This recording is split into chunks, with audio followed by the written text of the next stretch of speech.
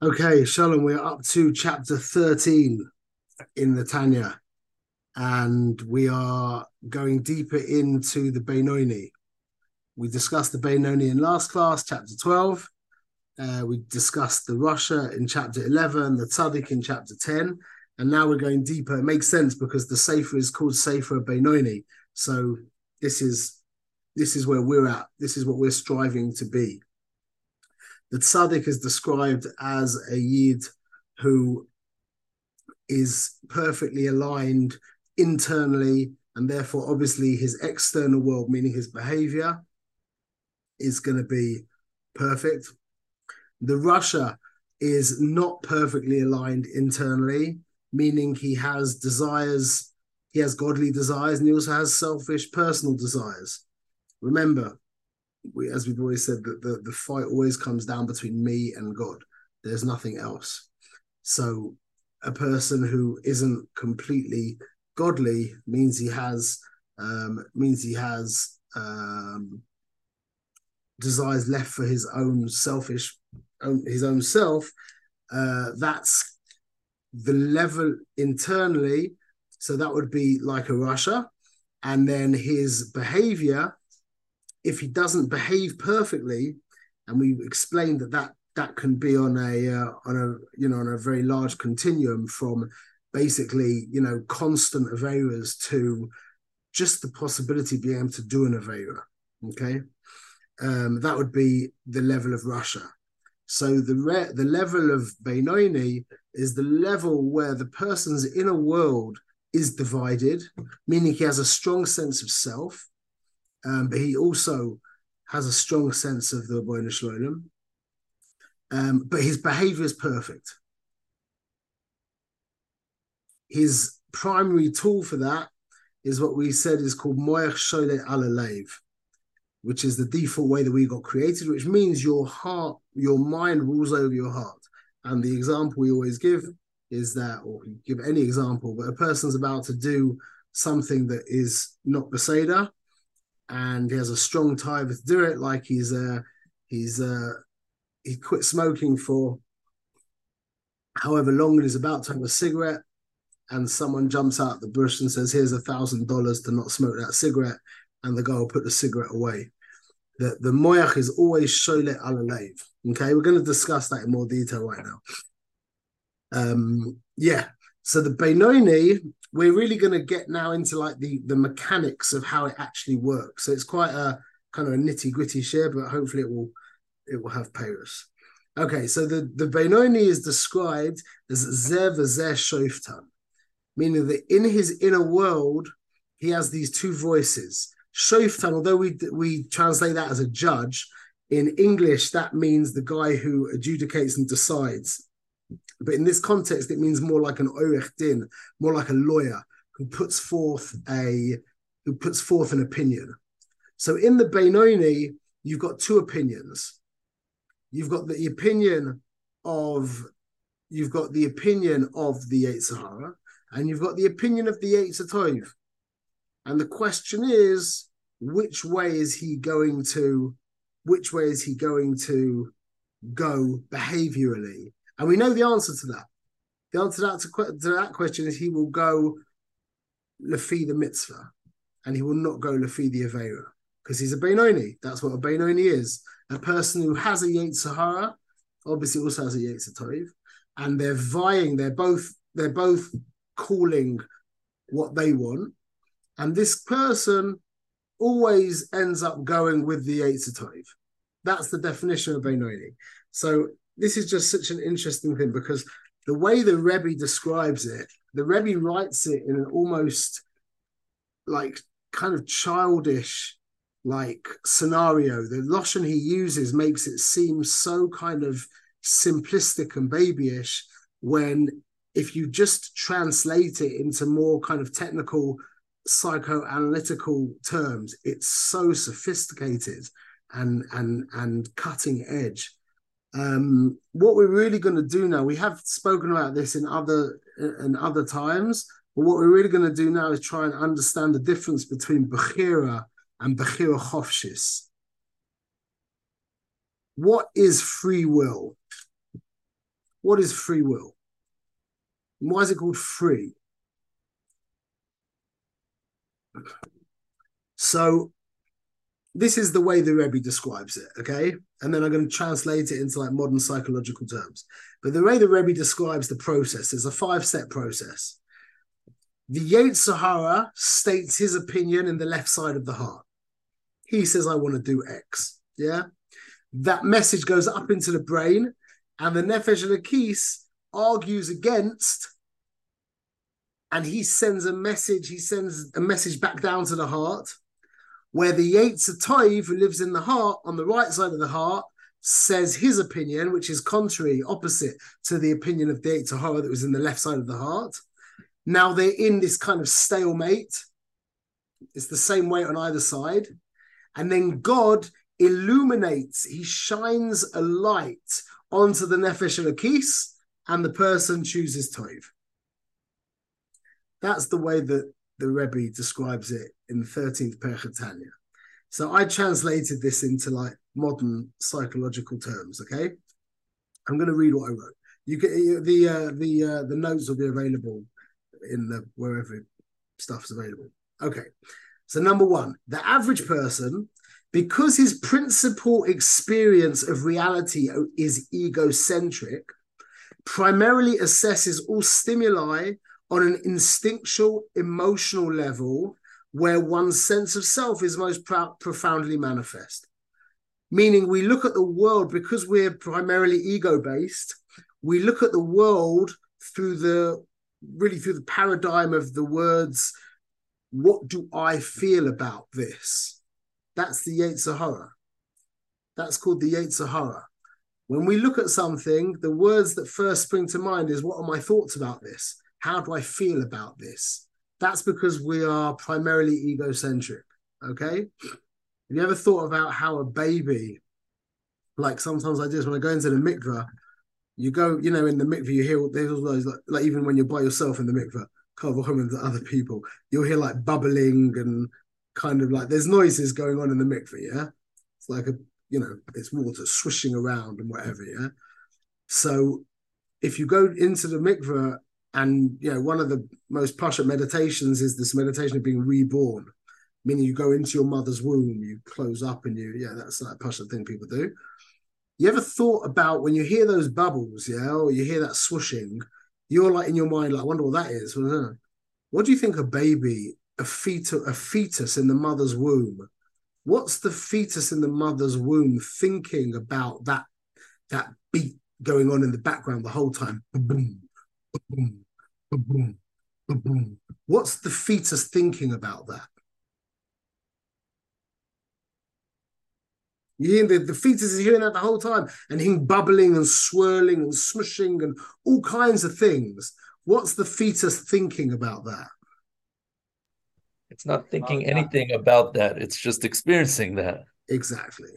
That's called not being in an egocentric world. An egocentric perspective is when you start asking yourself, well, I wonder what that is. What's that about? How's that relate to me? How do I relate to that? Etc. The real experience would be just the experience without thought. We can't even imagine that because our minds are so like that. Yeah, but that would be that's a good meditation when you're in the mikveh, to just be. And it's a good meditation for everything. Don't analyze, don't label, don't compare and contrast and order and just experience. Just experience. Look at a tree and don't put words, don't bombard it with words and previous trees that you've seen and your feeling about, apples and green and wood, and just see the tree. Anyway, so because we're egocentric, we don't do that, and we have an opinion. We have an opinion on X. So now we've had that opinion. Now, if this instinctual emotional impulse is not immediately acted upon, which we do most of the time, it will travel up to the brain where it will be assessed by the emotionless intellect. The intellect will now listen to this opinion that got spat up, or this desire, whatever you want to call it, that got spat up from the heart. yeah, from the ego, so to speak. And it will now process it without any emotion, and a rational opinion as to the validity of this impulse will be rendered by the brain. The brain will make a cheshbon and determine, is this a good impulse or is this a bad impulse? Is this an impulse that I can give into or that I should go with? Or is this an impulse that I have to be oimed against and not give into? Yeah. If it decides the latter, that it decides that it's an impulse that isn't good, then it's going to send back, primarily by way of the endocrine system, some kind of biochemical message that will go back down to the heart. And that will create an opposing desire in the other side of the heart. That's called the Yetzer Tov piping up. It's all chemicals. You could call the chemicals malachim if you want. That's how it is that's how we understand it in this generation. So now we had the original impulse, the egocentric impulse, which said, do it.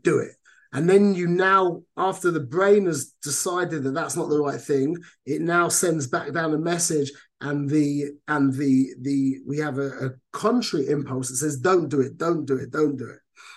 Now, in this case, if you'll find yourself in an almost kind of catatonic state where you have two equal impulses to do opposite things, and at that point, you can't really do anything.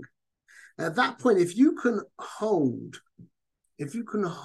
your ground, so to speak, yeah, just basically buy some time, then what will happen is, in a kind of magical, mystical way, your ability to overcome the negative impulse will actually increase, and you will be able to be oimed the nisayon. And I think that is, this is my thoughts, I think that's the first Mishnah in Pirkei Avos, where it says, Masunim bedin. Masunim bedin. The very first thing that Avos says, it says, be deliberate in din. And I think it's really getting at this inyan of Bechir Chofshis, where Bechir Chofshis isn't really something that you do. It's something that happens to you. Well, yeah. It doesn't sound like magical and mystical to me. It sounds like it's the buying of time which cools down the passion of the heart. No? I don't know I don't think it works like that. I think it's the opposite. It's the asay tov. It's the neshama being allowed its expression through. I think it's more that it's mevatel the taiva, because lav dafka, the taiva could, if you're not giving into something, the taiva could be mischazek b'zman. But I think the inyan of Bechir Chofshis is that the nefesh elokis itself actually expresses herself. That's what's called the light of God shining onto the nefesh elokis. It's the very panemius of the nefesh elokis, the yechida should be yechida, whatever it is, the essence of the nefesh elokis that expresses herself, and that's called Bechira Chofshis. So Bechira is a choice between A and B, and you can make, like we've said many times, the choice Bechira is guided by either intellect or emotion. That's what makes you decide something, I'll be Bechira. Whether it's going to be that your intellect compels you,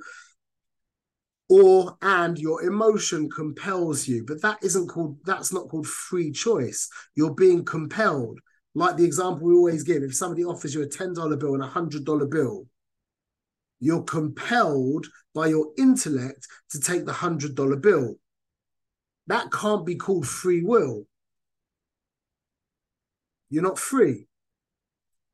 And that's the same with all choices. It's the cheshbon. It's the cheshbon.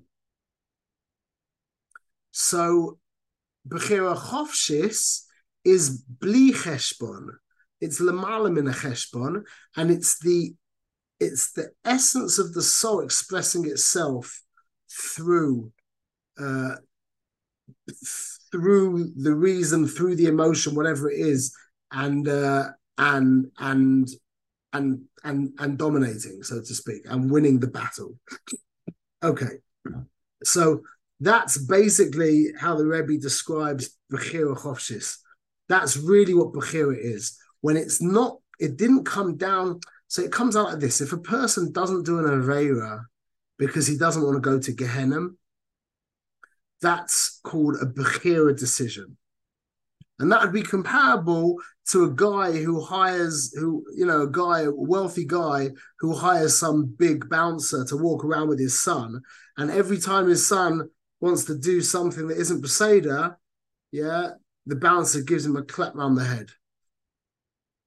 That would prevent the son from doing anything wrong. The son would make a cheshbon. Right now, I want to do this, which isn't correct, but I know I'm going to get a clip round the ear if I do that, so I'm not going to do that. That's just called logic. That's called sensible. There's nothing magical or mystical about that. And that's what the Rebbe is trying to tell us, that the Jew is making decisions. The Jew is making Bechira Chofshis decisions, free will decisions, and that means that is Hashem coming down into his world. And that's happening by the Beinoni. That's happening by the Beinoni in Kol Rega V'Rega. Even if you are making cheshbonos in your mind and stuff, it doesn't mean that this process isn't taking place underneath all of the cheshbonos. Okay. Well, I don't really get how the process works. I don't like it. I feel like if Hashem illuminates the Yetzer Tov, then how is it his decision? How's it the person's decision? Yeah. The person, that's what you just said, basically. The person kind of staves off. He kind of delays doing the actual thing that he shouldn't be doing. And if he can hold his ground and stay in that kind of stalemate position, then that will be enough. That's the only way to go through it, is to like just be through it and like experience it and that's the only way. That's the way Bechira Chofshis works. Bechira Chofshis is not this kind of like, I mean, it can be an intense struggle, but just to remain passive, so to speak. You can't do Bechira Chofshis. Bechira Chofshis happens through you. That's why it's the release of the Rebbeinu Shalom into this world. That's why it's so heilig. That's why it's so heilig. Okay, so let's move on. So we're going to answer up a couple of questions. We answered some questions at the beginning of Tanya. The first question we asked, the very beginning of Tanya, the very first question is, they make you promise that you're going to be a tzaddik and not be a rasha. And if the whole world, he brings from the Gemara, if the whole world calls you a tzaddik, you should be in your eyes like a rasha. Yeah? And then the Rebbe comes along and brings rayas from Mishnah and from Chazal and also from Svara, why it's no good to see yourself as a rasha.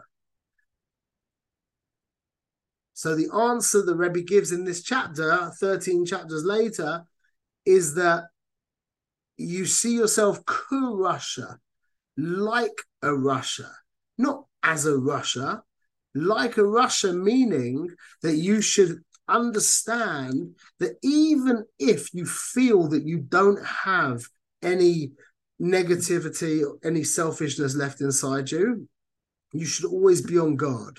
Like a rasha means you're not a rasha, you're a Beinoni. Your inner world is divided, even if your behavior is perfect. So you shouldn't see yourself as a rasha. You should see yourself like a rasha, meaning a Beinoni who is internally exactly the same as a rasha, but externally behaves perfectly, and that's the difference. So he answers up that question. Then he answers another question. Meaning you should be meyaches yourself to a rasha as opposed to a tzaddik, even though you're half a rasha and half a tzaddik. Well, no, he says karasha means like a Beinoni.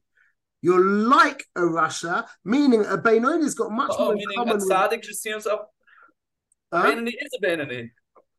Well, really, a Beinoni is an in-between, is the in-between level where he has the mahus of a rasha. His inner world is of the rasha, but his external, his behavior is of a like a tzaddik. tzaddik. So So, what is he? He's Karasha. He is like a Rasha. His behavior is like a tzaddik, but he is Karasha. oh, that's what I'm saying. He should be miyachas himself to the Russia aspect, not the tzaddik. Don't fool yourself into thinking you're a tzaddik. Your mahus goes after your inner world, not your outer world. Well, not your mahus goes after your inner world. Your mahus is your inner world. So he is Karasha. He's like a Rasha, meaning that his inner world is divided. He's got selfish impulses and selfless godly impulses. So that's Karasha. So don't think of yourself as a Rasha. Think of yourself like a Rasha, meaning your inner world is divided, but your behavior is so you should see yourself as a Beinoni. That's what everybody should see themselves as, that you can reach behavioral perfection. Okay, the second question is really what the whole Sefer is based on, is Rabba Bar Nachmani, who made a Penadika statement, and he was talking to Abai, and he said, "There's Beinonim, there's Rishayim, there's Tzadikim, there's Beinonim. Like me, for example, I'm a Beinoni." And Abai turns around to Rabba and says, "Rabba, if you call yourself a Beinoni, then we're all Rishayim."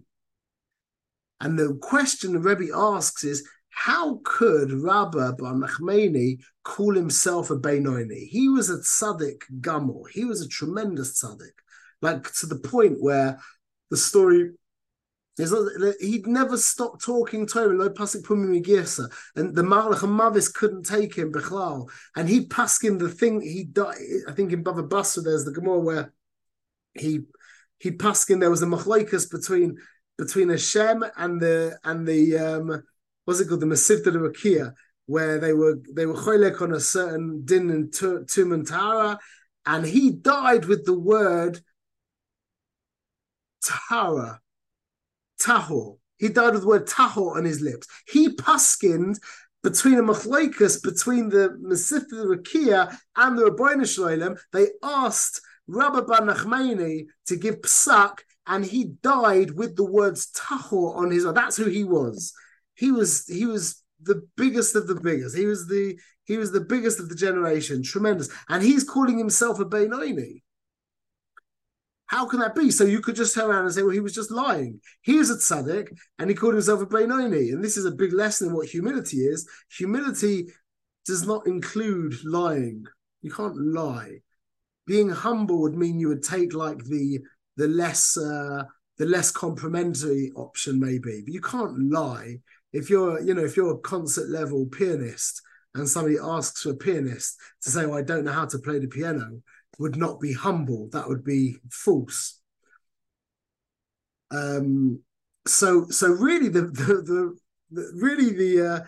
Tanya bases its whole philosophy on this, or a big chunk of its whole philosophy on this mimer from Rabbah. Rabbah said, "I'm like a Beinoni," and he was a tzaddik gamor. So the Rebbe asks, how can it be that a tzaddik gamor could legitimately confuse himself with a Beinoni? And the answer is that if the Beinoni is asuk in Torah and mitzvahs, the Ra inside of him could be silenced to the point where he could actually think that he's a tzaddik. That a person who's constantly involved in Torah and mitzvahs can be in such a state of moichin de gadlus that his kadosh side is so activated and his whole side has become so dormant that he could actually think he's a tzaddik. So Rabbah went the opposite way. Rabbah was really a tzaddik, but he was like pasik pumi megirsa. He never stopped learning. So he said, "You know what? I'm a Beinoni," meaning, you're right. For all intents and purposes, I feel like a tzaddik, but that's just because I never stopped learning for a second. That's because I never let Hashem out of my life for 1 second. I'm consciously being Oved, Kol Rega V'Rega, and I'm choishish that if I would stop my avoiders for 1 moment, the Yetzer Hara would be right back in there, and that's a Beinoni. So he said, like, I'm a Beinoni. That's an amazing chizuk for us. That's an amazing chizuk for us, because if we just keep working hard, yeah, don't let your guard down, keep working hard, dedicate yourself to the Rebbeinu Shloim, and the key to this really, as we've said over and over, says Rabbi Yochanan, halavai shispalo adam kol hayom kuloi. Halavai are meant to daven all day long. Why? Because that's the bechina of a tzaddik. That's a Beinoni. That's how a Beinoni becomes experiences, tastes, the madrega of a tzaddik. Tefillah is the primary one. The chiddush of Rabbah was he did it through Torah. That's a bigger chiddush. Tefillah is easier to experience moichin de gadlus than Torah, but Rabbah experienced it dafka through Torah. His Torah was Tefillah. That's like a moiradika. That's a moiradika madrega. But we have got access to these madregas through Tefillah primarily, yeah, but also Torah, but through Tefillah. And now the Rebbe goes on. We're going to finish the shir on this Inyan, which is a moiradika Inyan. The concept of MS. What does MS mean? What is MS? So the pasuk from Mishlei says, "Svas MS tichoin laad, va'ad ariga loshen sheker." The inyan of MS is that it's constant and it's eternal.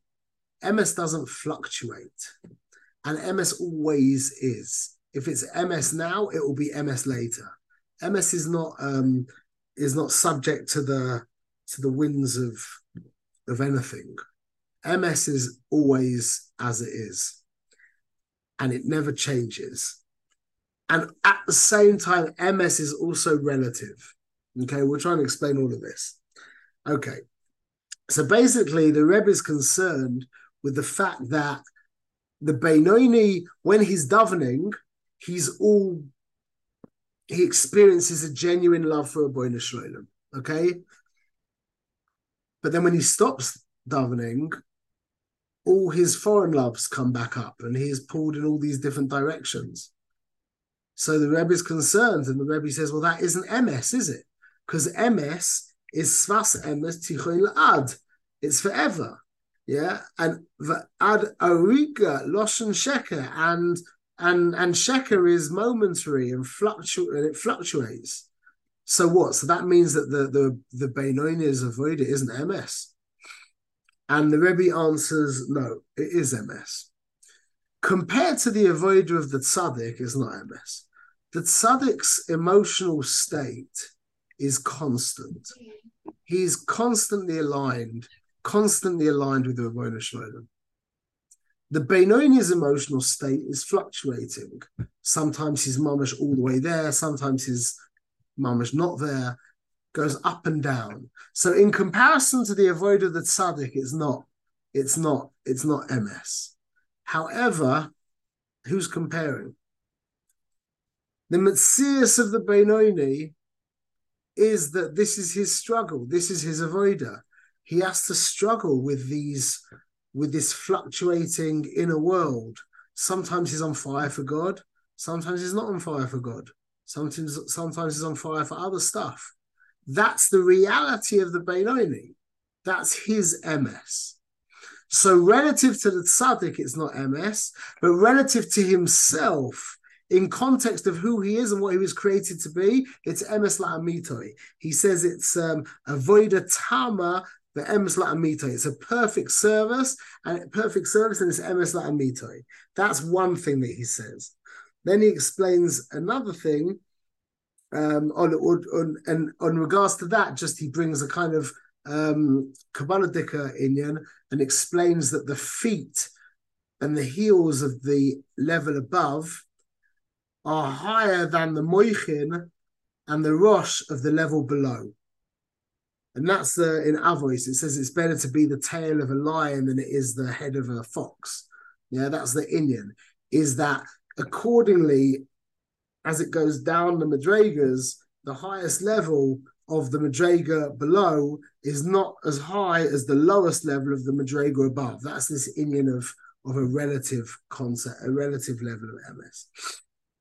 And then he says another thing that's really important is that because the Beinoni, it's within his ability to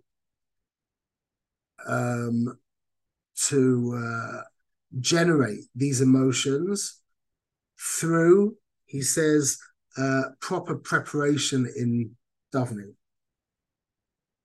Basically, through taking Shachris seriously, the Beinoni has the ability to generate these emotions for the Beinoni Shloim. And therefore, he argues that because he potentially can always generate these emotions, that's also called MS. So he finishes by basically saying that the avodah of the Beinoni is MS. We're like, well, who cares? Whatever. He obviously cares because MS is a very important thing.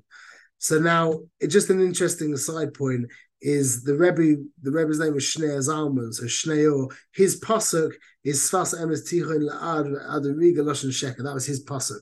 So in fact, the only place in Tanya where he mentions himself, he says Hareini.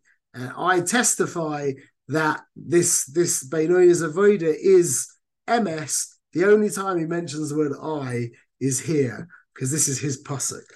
Okay, I want to spend the last little bit of the shir explaining another concept, which is very interesting. The difference between MS and Metzias. What's the difference in MS and Metzias? So MS, like we said, is constant and always. Doesn't change. MS is MS. Metzias changes. So the way my Rebbe explains it is he talks about truth and fact. There's truth, which is immutable, unchangeable, and eternal. And then there's fact, which is transitory and momentary and fluctuates. So what does it actually mean? So in a sense, you can say that MS is the way that Hashem looks at reality. And Metzias is the way that we look at reality. See, the question is something like this, yeah? Or let's say that we say it another way. MS is how things should and must be. Metzias is how they actually are. Which means Yidden do Torah and mitzvahs. That's the MS. Yidden observe Torah and mitzvahs is true. The fact is, there's a few Yidden who aren't holding by Torah and mitzvahs. That's a fact. But that's not MS. MS is that a Yid does mitzvahs. In fact, the MS is that that's all a Yid does. A Yid is a mitzvah machine. That's all he does. That's all he is. That's his entire Metzias. I'm using the word Metzias a different concept. That's who he is. That's true. That's really true. The Metzias that we see in the world is that that's not the case. But that's just momentary. That's going to be gone. And you're going to see all the Yidden are going to be mamash, shakur and kashur to Torah and mitzvahs mamash. Because MS has to be. It's like the story of Chanina ben Dosa with his daughter came to him just before Shabbos, you know, the Goren Tainus, and she says, Abba, I put vinegar in the candles. And he says, don't worry about it. The one who said that vinegar should burn, the one who said the oil should burn, he'll say vinegar should burn. That's also the Indian of by before Matan Torah, by Kriyas Yamsuf. We had to get to Har Sinai. That's true. That was true. Like the candles had to be lit for Shabbos. That's truth. Yeah. But the Metzias there was a sea in front of us. So Hashem moved the sea for us. That's the Inyan. That's called a nace. A nace, the definition of a nace is when the metzius of this world that is not in line with truth is moved away, that truth can shine through. The truth is that the Yidden needed to get to the other side of Yam Suf, or however it went round in there, whatever it is, that Yidden needed to go through Yam Suf to get to Har Sinai. That was true. So the Metzius of the sea had to give away. The Metzius of this world will always and eventually bow down to MS. People understanding this? It's like, how are you behaving? What does your behavior look like? See, sometimes we behave in a way that isn't true to who we are. That will go away. That will finish eventually. The truth of who we are is we're mamash givoldik. We're mamash ovdei Hashem. We're hewn from under the kiseh covered mamash. We're from the highest place in reality. And we will, that will be the Metzias at some point. That's the Geula Shalema. The Geula Shalema is when the Metzias will be completely nullified to the MS.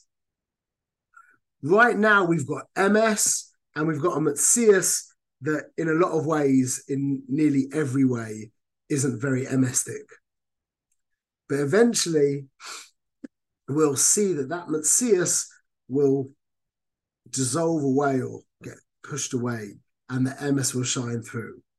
And that will be, that is what we call Geula, which is, we've said in other words, the expression, when your neshama has expression, true expression, that's called Geula. That's a personal Geula. When you're behaving like a tzaddik is in the Metzias of Geula, meaning his inner world and his outer world are completely in line with each other. Toichoi kaboiroi. That's why it says toichoi kaboiroi, not boiroi katoichoi. Why? You would think it would say that it says that the inner should be like the outer. You would think it should say that the outer should be like the inner. But the inner should be like the outer, because that's when the Metzias has actually bowed itself to the MS. That the Metzias has become a revelation of the MS. That the MS is not, the inner world is not, the inner world has become like the tzaddik, like what it should really be, and it's expressing itself. It becomes manifest like the outer world, like in the Beinoni. Because in the Beinoni, the outer world is perfect, but the inner world needs the tikkun. You with me? So the inyan of Metzias and MS is the same inyan as Geula, meaning that the external world and the internal world, there should be a free flow. It should all be one. And that's B'yom Hashem Echad U'Shmo Echad, that his name and him will be one, which is the inyan of the outer and the inner being together in unison. And that's basically the end of Perek 30. So just very quickly, we said that the Beinoni is of a dual character internally, but is constantly behaving correctly. And just to add another final point, is that it's his behavior, it's his good behavior that helps him behave correctly. That sounds funny, but it's a very, very deep point. Is that, has it ever seen this book called Atomic Habits? Yeah, you read it? Very good book, fantastic book. And the biggest takeaway from that book, for me, the biggest takeaway was that he was saying that if you want to become like a mensch, oh, there you go. If you want to become a mensch, yeah, start acting like a mensch. Because you can, this is exactly this side This is the side of the Beinoni. Is the Beinoni acts like a mensch, even when it's hard for him, yeah, but he acts like a mensch. That feeds back into the system and he starts to identify like a mensch. And that helps him act like a mensch, which makes him identify weiter as a mensch, which helps him act like a mensch. And it's an upward spiral. So the easiest thing that we've got to change, it doesn't feel like this a lot of the time, but really it is the easiest thing that we have to, the thing that's most immediately within our control is our behavior. But the behavior, when we fix our behavior, that relays back in, it feeds back in, and it then helps us identify with that good behavior, which helps us behave correctly, which helps us identify with the good behavior, helps us behave correctly, and we're on an upward spiral, Bezrat Hashem. Okay, share good news, Bezrat Hashem. All the craziness in the world should finish. And Amen. Amen. Shmuel, can you stay on for 1 minute? Yeah.